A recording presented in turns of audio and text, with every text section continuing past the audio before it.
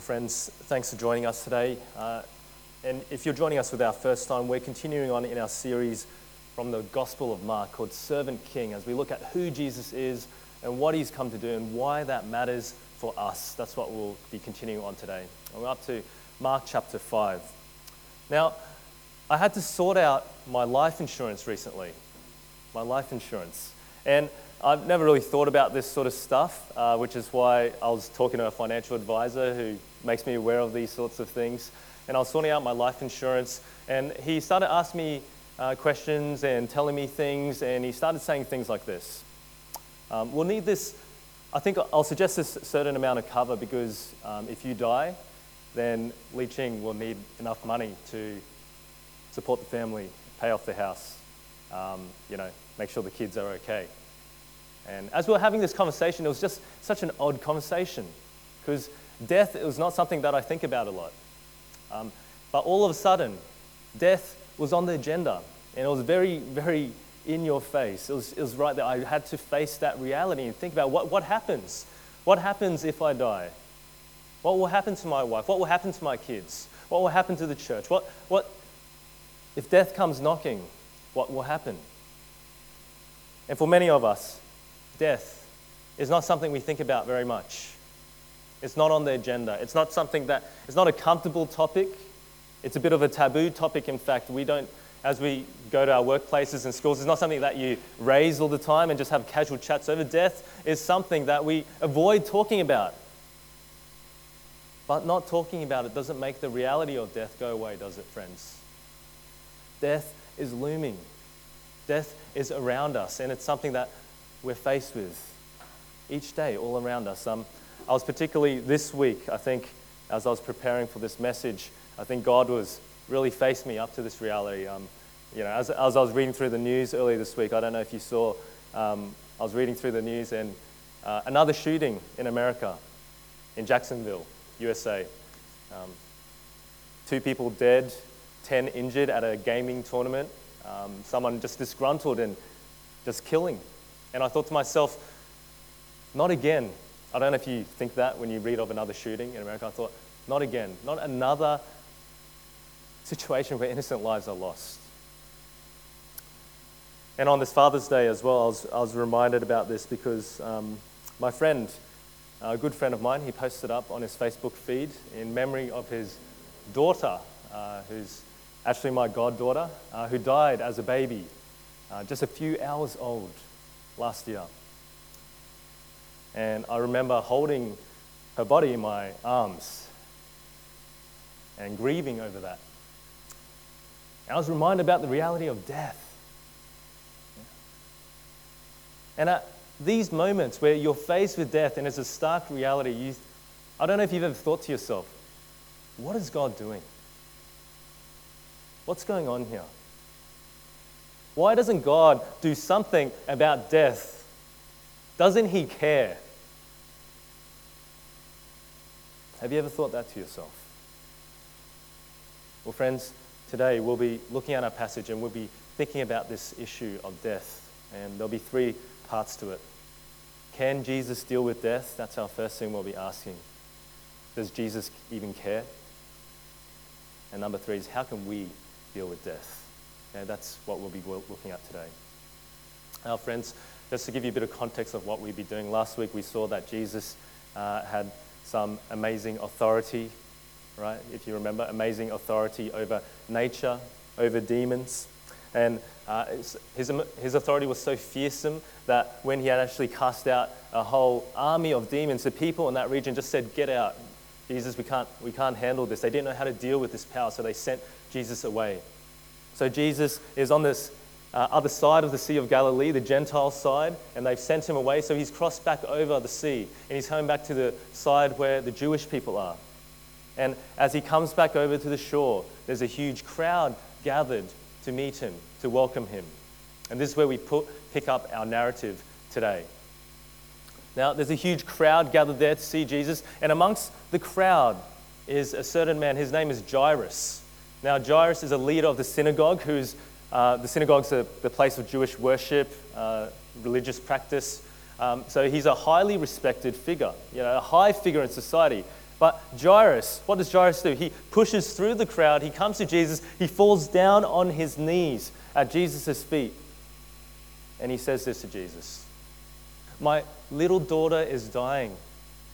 Please come and put your hands on her so that she will be healed and live." Now, on this Father's Day, I'm sure all the fathers, all the parents will be able to relate to this feeling. You know the desperation that comes when your child is sick and you can't do anything about that? Can you imagine your child on the verge of death and the desperation that this man must have been feeling? And he comes to Jesus in desperation, pleading with Jesus. And here Jesus is faced with death, a child on the verge of death. What will Jesus do? Well, the big question is, can Jesus actually do anything about it? Can he? Well, Jairus is confident that he can, which is why he comes in faith. And we should be confident too, because we've seen in the narrative so far Jesus healing, and healing. He's bringing people back from sickness to health. So we should be confident that this can happen. All right, so Jesus goes along. Jairus is having faith that Jesus can do this. And they go on their mission to see this little girl and to heal her before she dies. We need to get there. But as they go along, there's a massive crowd all around them. And Jesus is trying to push through to get to this little girl. There's urgency here. And amongst the crowd is a woman. And this is a woman who is afflicted and sick and suffering. A woman who has been bleeding for 12 years. 12 years. A woman who probably had some sort of menstrual disorder. She's been to every single doctor that she can, spent every single penny that she has to try and get better, but she's not getting better, she's getting worse, and she's in poverty. And to top things off, back then, this bleeding was a sign of impurity, a sign of Jewish uncleanness, ritual impurity, so she would have been shunned by society. So this is a woman on the outskirts of society, penniless and suffering, on the verge of death. And she needs help. If there's anyone that needs help, this is a woman that needs help. And she sees Jesus and she thinks to herself, if I could only just touch his clothes, I know I'll be better. I just know it. So she pushes through the crowd, just reaches out her hand just to touch the bottom of Jesus' cloak. And verse 29 says this: "Immediately her bleeding stopped and she felt in her body that she was freed from her suffering." Immediately, just like that, the power of Jesus to heal. But Jesus, he's walking and he turns around and he notices power has gone out from him. He says, "Who touched me? Who was it that touched me?" And the disciples, they're talking amongst themselves and they're thinking, "Are you serious, Jesus? We're in a massive crowd. There's people everywhere around you and you're wondering who's Jesus, don't worry about it. Let's go. There's people everywhere." And you can imagine Jairus at this point. He's not mentioned at this point, but can you imagine Jairus at this point? He's thinking, "Jesus, don't worry about it. My daughter is dying. We need to go. There's urgency here. She's not going to live much longer." But Jesus keeps looking. Who touched me? Who was it that touched me? And this woman, she pushes through the crowd. She comes before Jesus trembling in fear. That's what the text tells us, trembling in fear. Probably fearful of the rebuke that she's going to get. Maybe even some punishment, perhaps. But this is what Jesus says to her. In verse 34, "Daughter, your faith has healed you. Go in peace and be freed from your suffering." And she goes in peace. But even as Jesus is giving this good news, the good news is soured. The events take a turn because some men from Jairus' house, they come to him and they say these words which destroy his life. "Your daughter is dead." Do you feel the weight of those words? This man who's rushing, trying to get Jesus there to heal his daughter, and all of a sudden he hears this news. Your daughter is dead. Why bother the teacher anymore? Can you feel the hopelessness of these words?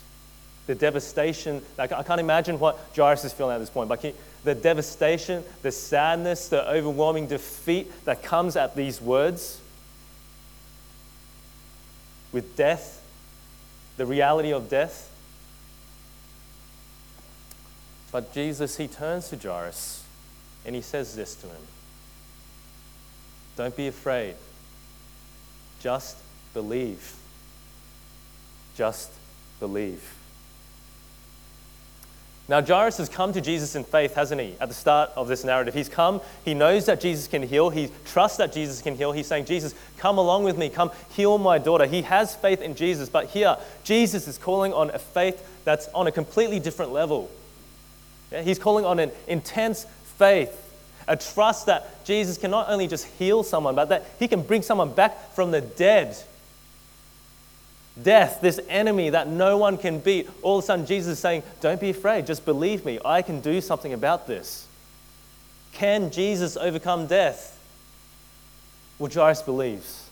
And they go to the house. And outside the house, there's a huge commotion. There's mourners everywhere in the traditional Jewish tradition. There's no doubt about it. This girl is dead. Everyone's crying and mourning. But Jesus enters the house and he says this: why all the commotion and wailing? The child is not dead, but asleep. And you know what everyone does? Everyone in the house, their mourning turns to laughter. They laugh in Jesus' face. And they think, what is this guy talking about? This girl is dead. There's no hope for her at all. It's outrageous. It's a ridiculous statement. It is laughable in one sense. If someone comes in and says, don't worry about this whole death thing, they're laughing. It's outrageous. But Jesus ignores them. He sends everyone out, in fact, except for the parents of the children, brings them into the inner room. He takes the little child by the hand, this little girl, and he says to her, Talitha kum, which is Aramaic, and it means, little girl, rise. And this little girl rises. She walks around the room. Jesus asks her parents to get some food for her. And everyone here is utterly astonished. That's what it says, completely astonished. And that's got to be the understatement of the century, right? If you've just seen someone raise someone from the dead, completely astonished, that's just starting to describe what you're seeing here. Jesus Christ has just overcome death itself. We've seen him do amazing things before, right? We've seen him heal. We've seen him have authority over nature and demons, but this is next level. This is on another level. We've never seen anything like this before. Jesus has just defeated death. He's overcome death. And this episode shows his amazing authority, what he can do, that Jesus can deal with death. And as Jesus raises this girl from the dead, all the people around him, they're all faithful Jews. They know the Old Testament scriptures.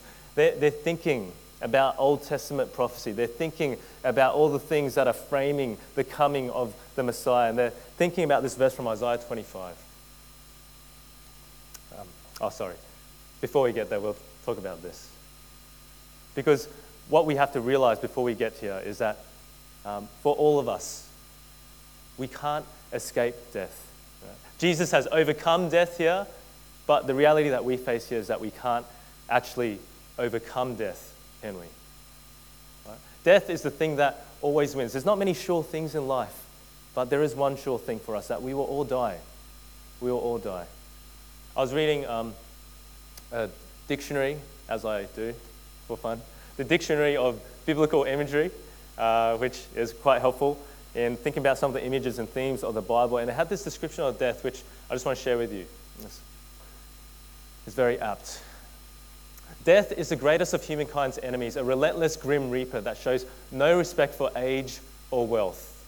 It robs parents of a precious child, leaving them to mourn their loss for the rest of their lives. It deprives wives and children of their breadwinner and protector, leaving them vulnerable in a hostile world. It takes away an aging spouse, leaving a grey-haired senior citizen without a lifelong companion and closest friend.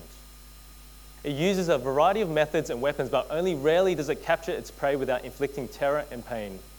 Power, beauty and wrath can usually overcome any obstacle. But in death, they meet their match. You see what that quote's saying? That death is so powerful that it beats everything. Everything. No one can beat death. No one can come up against death and win. It doesn't matter who you are. But here, Jesus does. He beats death. He takes death head on and he wins. Because Jesus overcomes death. He overcomes death. And we'll get back to our Isaiah prophecy now. As people saw this, they were thinking about all this prophecy in the Old Testament, thinking about all the stuff that they've been learning before. And here's a passage from Isaiah, a prophet called Isaiah, Isaiah 25. It says this: "On this mountain the Lord Almighty will prepare a feast of rich food for all peoples, a banquet of aged wine." This is talking about the future kingdom reality to come. If you're at the Sam Chan event, this might sound a little bit familiar. Yeah, it's a celebration. Rich food, a banquet of aged wine. This is the reality to come. Celebration, joy, the kingdom of God coming in its fullness. This is what Isaiah is talking about. This is what will happen. The best of meats, the finest of wines. On this mountain, he'll destroy the shroud that enfolds all people, the sheet that covers all nations. He will swallow up death forever.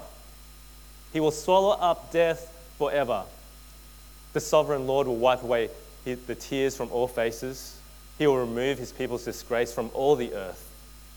The Lord has spoken.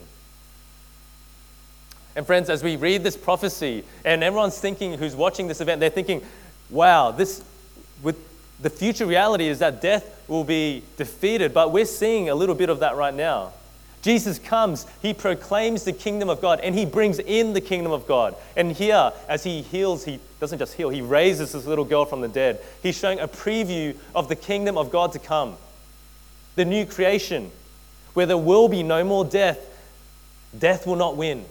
That's what Jesus is proclaiming, a little preview with this one little girl being raised from the dead. And Jesus is showing something, that he is the king of this new kingdom, that he has the power and the authority to overcome death itself. But if that's the case, why isn't Jesus doing something about death right now? If Jesus has the power to overcome death, it's all well and good for us to think about these abstract realities. Oh, Jesus is powerful, he can overcome death, but that doesn't really help me when I'm facing death each and every day, when there's death all around us, when we hear on the news that innocent people are dying, when our friends and family members are slowly dying around us. That doesn't really help me, does it? Why isn't Jesus doing something about it? Does Jesus even care? If he's got the power to do it, then why doesn't he do something about it right now? Well, let me tell you, this question that some of us might be asking ourselves is not an uncommon question, and it's an age-old question, isn't it? Because if you remember the disciples, last week we saw on the boat as they were crossing the sea, and this storm is facing them. They're just about to die. They're about to drown because of this fierce storm. Remember the question that they asked? "Teacher, do you not care that we are perishing? Do you not care that we are perishing? Don't you care, Jesus, that we are dying?" This is the question the disciples asked. Obviously, they had a very specific context. They're facing death in the face of a storm, but for many of us, we resonate with that question, right? When we face death. Don't you care, Jesus? Don't you care that we are dying? Well, let me tell you something. Jesus cares. Jesus cares so much that we die, that he comes to die for us. He cares so much that we die, that he comes to die for us. Because friends, you know what? The problem of death is a problem of sin. Right? Sin is in this world. Our rebellion, our rejection of God, you know what that does? It cuts us off from the life giver, the one who's the creator, the one who gives life itself. So we die. You understand that? As we reject God, death is a consequence of our rejection and rebellion of God. It's a consequence of that. The shame and dishonor we bring God in our rejection, it can only be paid for by death. Right? And that death is a physical death here, but it's also eternal death, the suffering, the punishment that comes under God's just wrath. Friends, this is the core of the problem of death, the problem of sin. You know what Jesus does? He comes down and he steps into our place and he takes that death for us. He dies on the cross so that we don't have to. That's what Jesus comes to do. He defeats death. And as he deals with the problem of sin, friends, by taking our sins on the cross, he deals with the problem of death once and for all. How do we know this? Romans 6:9 says this, "For we know that since Christ was raised from the dead, he cannot die again. Death no longer has mastery over him." Sometimes we undervalue the resurrection of Jesus. We talk about the death of resurrection quite a lot. Pays for our debt, pay for our sins. Resurrection is just a bit of a post note. Yeah, he came back from the dead. But the resurrection is crucial. It's at the heart of the Christian faith. Because you know what the resurrection declares? It declares this. Death doesn't rule over us, but Jesus rules over death. That's what the resurrection says. Death doesn't rule over us, but Jesus rules over death. He declares that by coming back from the grave to show that death's unbeatable power is broken. It's beaten. It's defeated. It's overcome. Jesus rules over death. And friends, this is good news for us, isn't it? It's good news. Because, let me tell you something, all who are with him, he promises they will also share in new life, that they will not die, that we no longer have to live in the shadow of death, but we live in the light of life. That's what Jesus promises. Now, I'm not saying that Christians won't die anymore. Like, you know, this is not true. Christians all around us, we still die in this world. But Jesus is bringing life on a new level. A whole new level. Eternal life. Eternal life. The new heavens, the new earth, the kingdom of God that will last forever. Joy and celebration, eternity, life with our Father, life with our King Jesus Christ. This is what Jesus promises. This is the life that he gives. That's what he's promising. Because Jesus' resurrection from the dead, never to die again, right? His raising, his bodily resurrection from the dead, never to die again, is a guarantee that we who are with him will also raise from the dead, never to die again if we are with him. That's a guarantee that we have.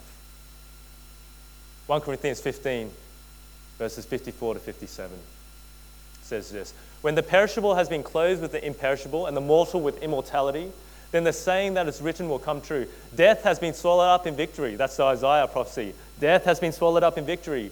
"Where, O death, is your victory? Where, O death, is your sting? The sting of death is sin, and the power of sin is the law. But thanks be to God, he gives us the victory through our Lord Jesus Christ." Do you know what will happen on that final day? We will inherit perfect, imperishable bodies, glorious bodies in the likeness of our Lord Jesus Christ. We will never die again if we are with Jesus Christ. This is the promise that is to come, and we will rejoice and celebrate for all eternity with our King and our Father in the new kingdom of God. This is the promise. My friends, as I say these things, I wonder that how many of you actually believe that you're going to die? I mean, you know theoretically that you're going to die, but I think for many of us, we think we're invincible, right? Especially the younger amongst us. I don't know if I'll include myself in that anymore. People start calling me uncle sometimes. But the younger people among us, you don't really believe that you're going to die, right? It's not something you think about. You believe that you're invincible. You can do anything, that the world is your oyster. You got the whole world ahead of you, right?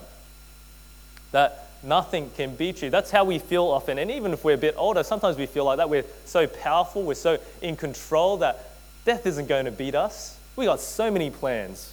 We're going to succeed. We're going to achieve. Nothing's going to bring us down.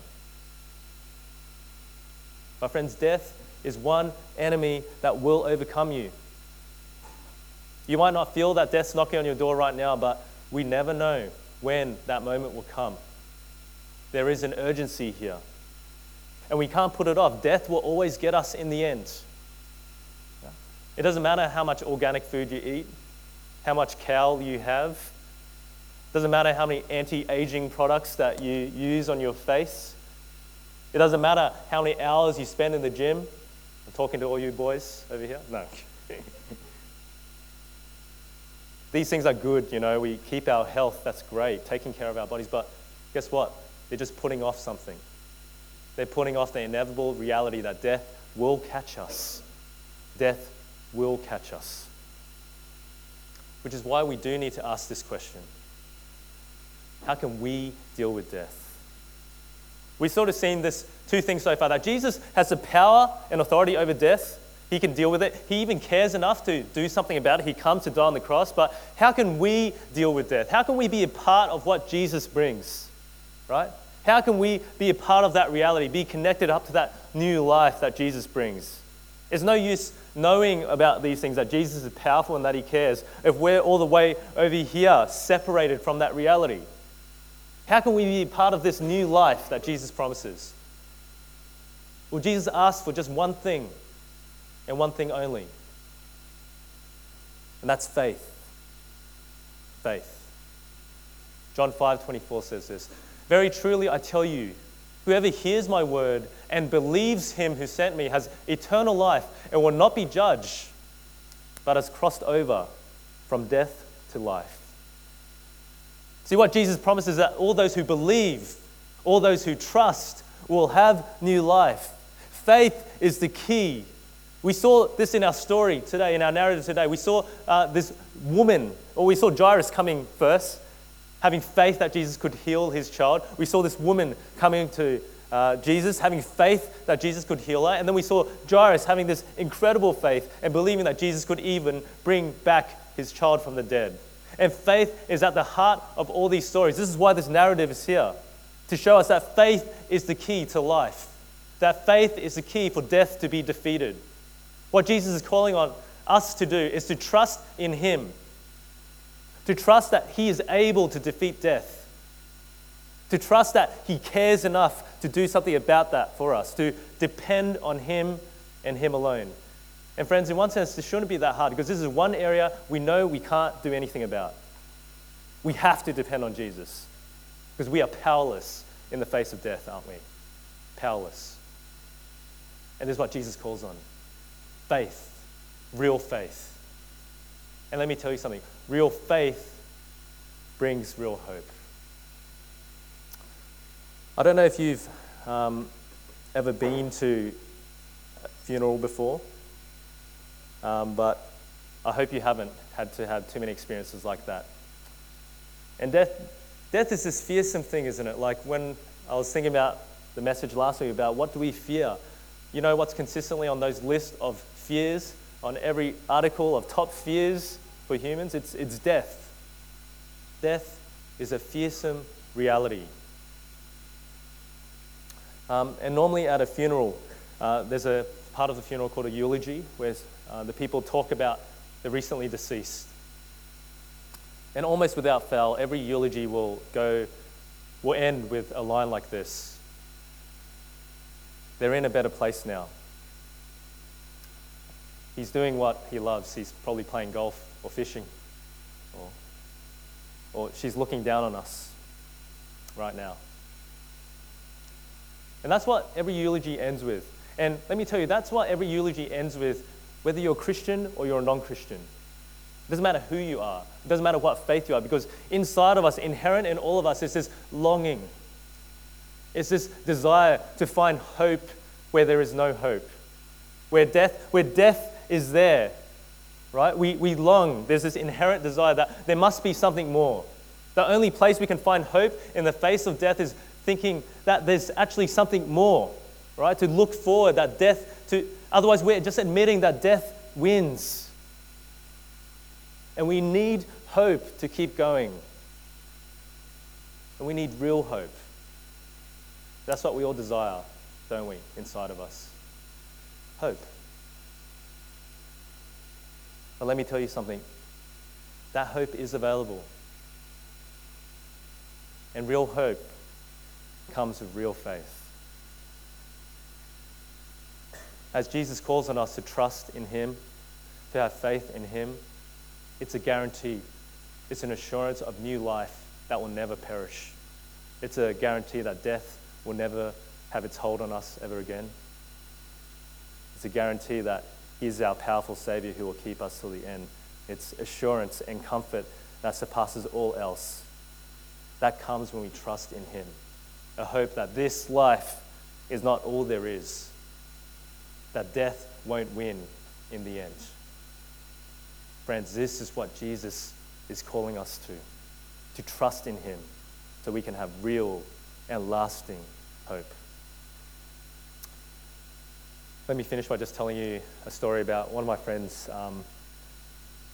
He went to Bible college with me down in Sydney, Moore Theological College. He was a few years ahead of me. And recently his wife died. She was only in her 40s. She leaves behind 4 children. And it's a tragedy. There's no mincing words about this. It's a tragedy. The sadness that he feels, and even, I can't imagine what he feels, but even we as friends feel, Lee Ching knows her quite well. You can't describe it. It's devastation. It's sadness. It's utter hopelessness in the face of death, except in this case because she was a woman that trusted Jesus with all her heart. There's no doubting that. Which means that hopelessness doesn't rule over us, but there is hope. There is hope. My friend, he posted a message on Facebook earlier this week just remembering her. And it was such a sad message. It brought me to tears. But he ended this Facebook post with this verse. Psalm 33:20. We wait in hope for the Lord. He is our help and our shield.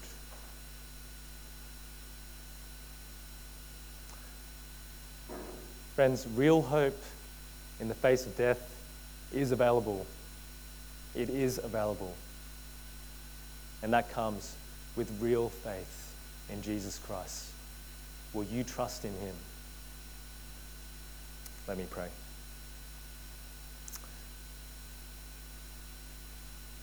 Father God, as we face the reality of death in this life, we're just reminded about the brokenness of this world, that things are not as it should be. The pain and the suffering and the sadness that comes with death, this is not right, Father. And we thank you that you have done something about this, that Christ comes to defeat death and he allows us to be part of this new eternal life, and he calls us to faith in him to have real hope. And we pray that you will awaken our eyes to see the reality of death, to help us not to be ignorant of the fact that we all face this and we need to get right with you. Please wake us up, Father, and help us to come to Jesus Christ, the only one who can help us in the face of death. And we do thank you for the hope, lasting, real, genuine hope that he brings. May we keep trusting him each and every day till the end. In Jesus Christ's name we pray. Amen.